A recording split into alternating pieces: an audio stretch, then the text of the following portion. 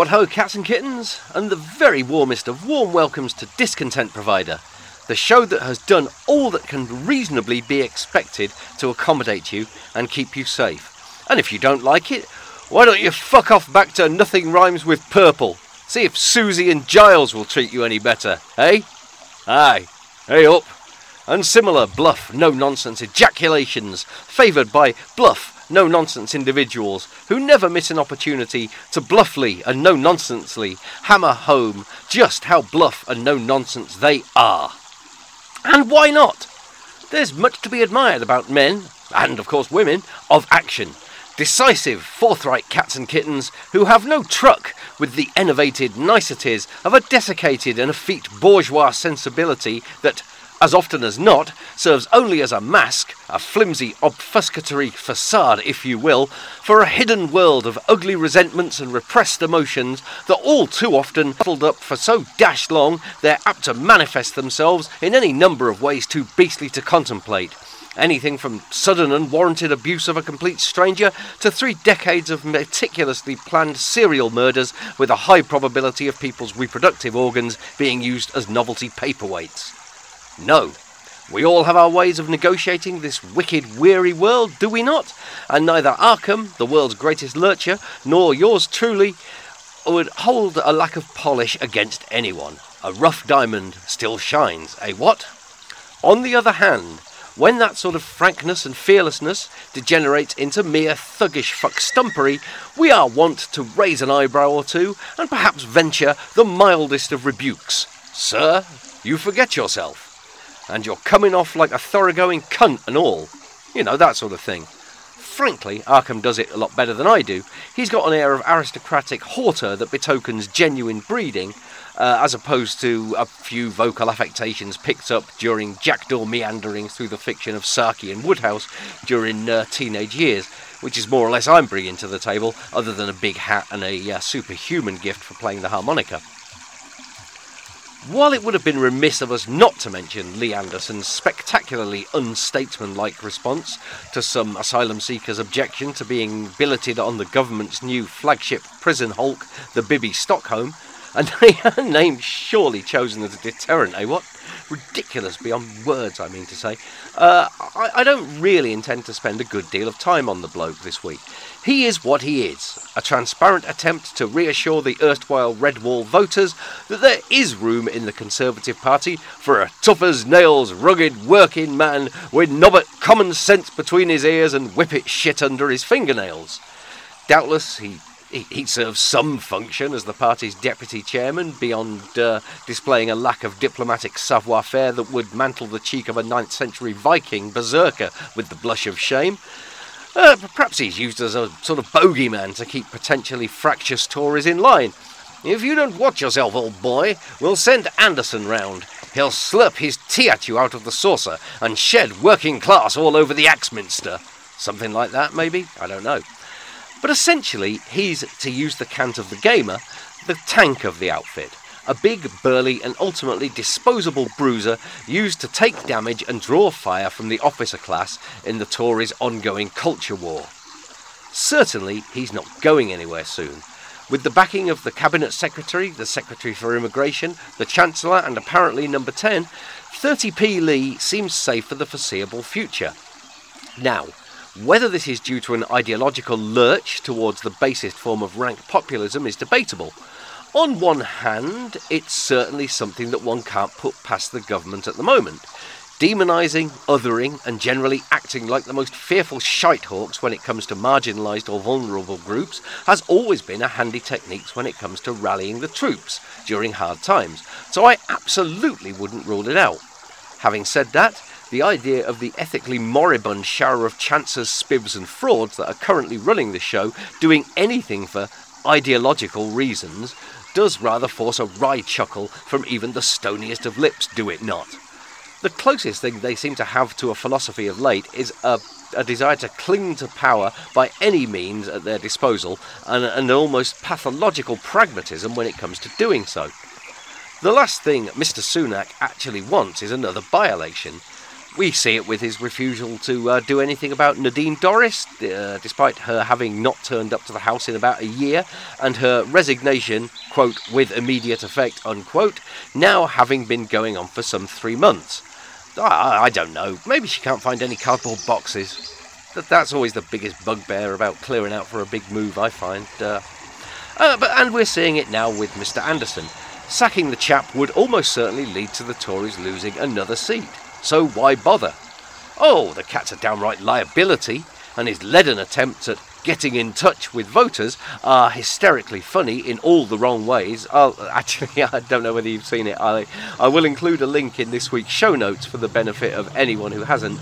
A beautiful clip of the lad smoothly cruising his way through a tight 5 on GB News. But what of all that? He's in, and every warm body on their side of the dispatch box is invaluable at the moment.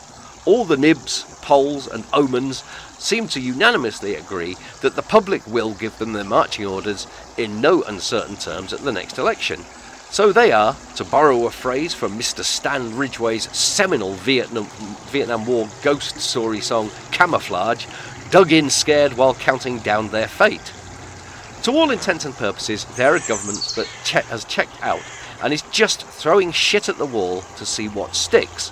Or maybe even for the simple, intoxicating lark of seeing just how miserable and frightened they can make people feel.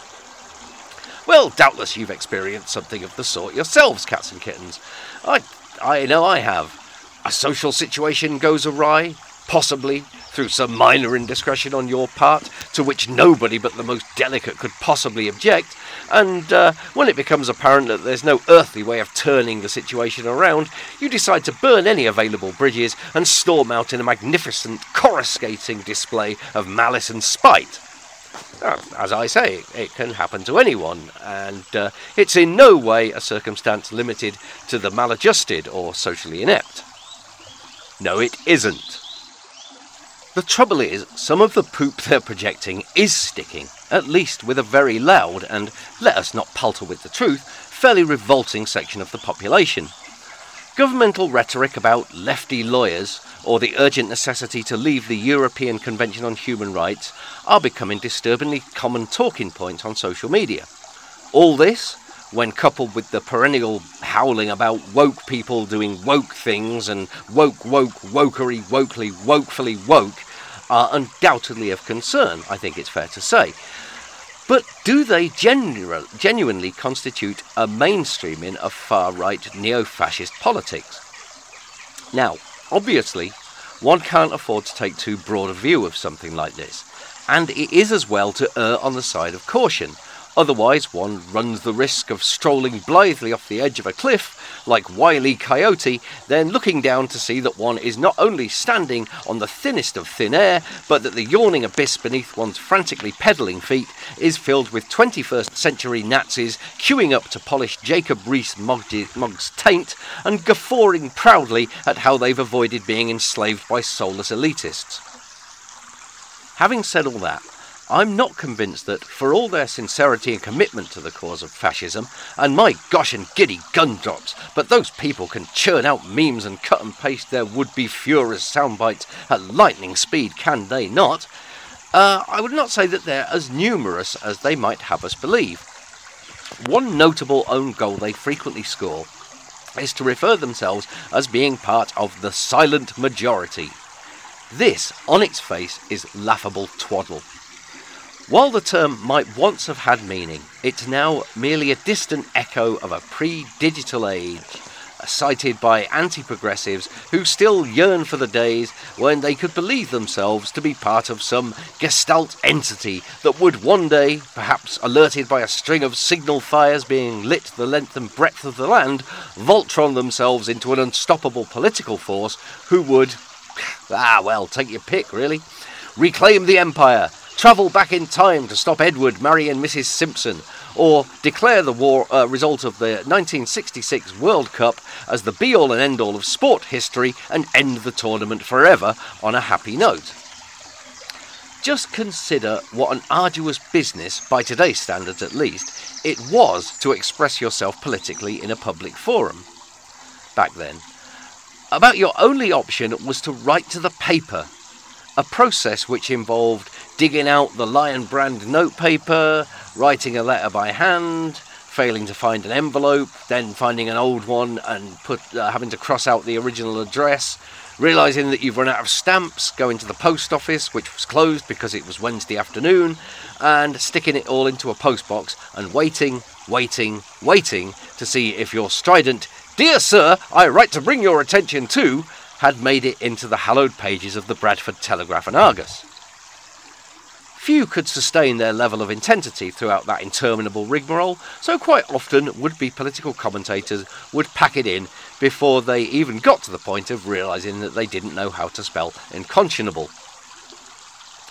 Either that, or it would dawn upon them that the poor bastard whose wrongful conviction for murder they were going to write about would have been hanged and slipped into a quicklime overcoat long before their missive reached the relevant party. Now, however, one's most ill-thought-out or half-baked notions can be hurled into the cyber sewer in a matter of moments, which rather leads one to believe that there simply isn't a silent majority anymore. With approximately 97.3% of the UK's population now having internet access, and I'll wager you'll never guess how I find that out, if somebody is feeling terrifically moved by an issue, there's simply no need to be. One might almost say there's no excuse for being silent. Those that are not engaging with some sort of political chat simply don't care enough to, and would rather use the web for nice things, like buying things, furthering their erotic development, or enjoying the opiate-like bliss of getting nostalgic by watching old episodes of The Trapdoor and reliving a simpler time in their lives. Given the fact that our election turnouts rarely crack the 60% ceiling, to say nothing of the fact that one gets used to the same few hundred names and avatars dominating a lot of news and social media sites' comment section, I think it's fair to say that if there is a majority, it simply isn't one that is all that enamoured with the extreme right wing. The risible posturing and persistent electoral failings of semi-fringe outfits like the Reform Party, Reclaim UK, and the increasingly irrelevant shambles of post-Farage UKIP, to say nothing of Britain First and the EDL barely being able to ever field a candidate, is further evidence that public appetite for such views is no more rapacious than it is for hard Maoism. None of which, of course, is cause for complacency. One only has to recall the EU referendum result to know that. Dame Fortune can still pull some fairly ghoulish tricks. But at the same time, if you're genuinely interested in changing minds, in actively and constructively engaging with people, on or offline, I think it's best to avoid excessive panicky hysteria or hyperbole. And don't call people thick racist cunts either. If somebody is a thick racist cunt, calling their attention to it, at least as an opening gambit, is unlikely to endear you to them or to strike them with an unquenchable thirst for more of your wisdom. Should we point out that leaving the ECHR would have an adverse effect on all our lives, and that no single political party should be allowed to define the rights of millions of citizens on a whim, either their own or of their backers? Absolutely we should, podcast pals, every chance one gets, but not perhaps in tones that suggest that one might be howling from the Stygian depth of some conspiracy theory rabbit hole. Well, if nothing else, those with rightish leanings feel, quite rightly, that that's their thing, and they resent others intruding on a territory that they've very much made their own. In the meantime, we, like the Tories, simply have to wait it out. Challenge their performative, outraged claptrap, certainly, but remember that in many cases it's just a desperate attempt to woo the more salvageable end of the fascist nutcake market, and is unlikely to have any real substance. Or take comfort from the fact that those who are sincere about it, the true zealots, will accomplish nothing but fracturing the Conservative Party even further, thus splitting the vote between whichever cobbled together new Conservative coalition they might dream up between now and next year, and the other, more established grift that keeps on grifting groups. As usual, it's not much, but while the Overton window might seem to be shifting ever more to the right, we're not quite so close to Nazi-geddon as even the most depressing Twitter scroll might lead one to believe. Maybe we're not, anyway.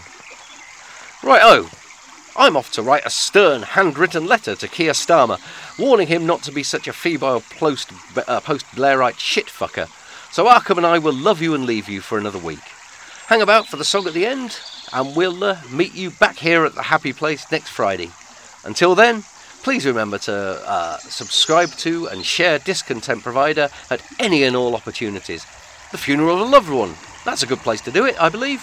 People like to be cheered up, and some of the songs are rather jaunty, and Arkham is a heart-gladdeningly handsome lad. All views expressed herein are, but of course, simply those of an old fogy and should be used for entertainment purposes only. Facts and figures, when used, are checked to the best of my abilities, and should you feel like a natter, you can follow Discontent Provider on the Twitter, or email us at discontentprovider@gmx.co.uk. For now though, from the Silver Fox and the Black and White Dog, cheerio.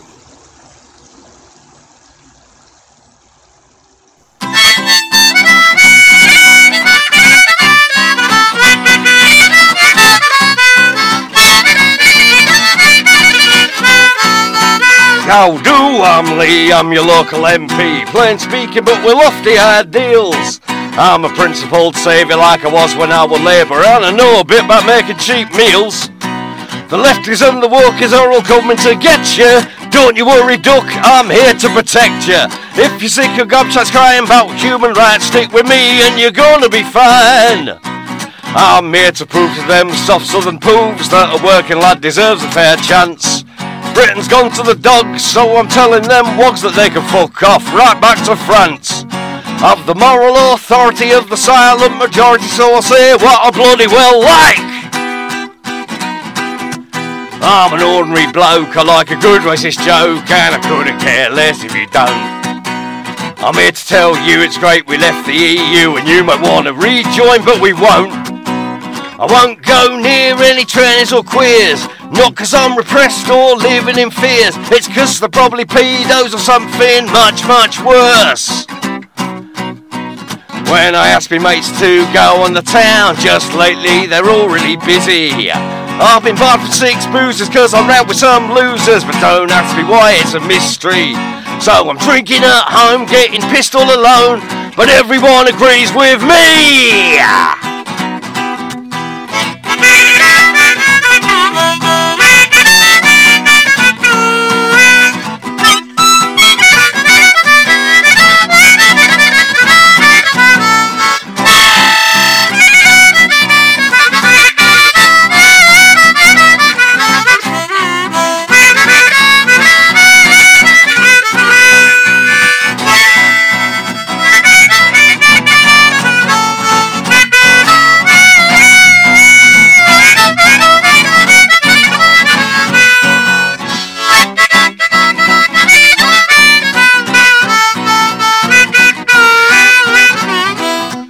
Go woke, go broke, they'll love that joke, but Barbie is still topping the charts. How they hate their youngest just because they dare to hunger for a world not made by dreary old farts. They laughed at their folks raging at the times they were a-changing. Oh, how could they have forgotten that so damn soon? Despite the far right con, time goes marching on and the worldview crumbles away. To hear them tell it they're not few lost relics and the world will see sense someday. They're the masses, they're the people, a righteous army fighting evil, but they will soon be dead, so who cares?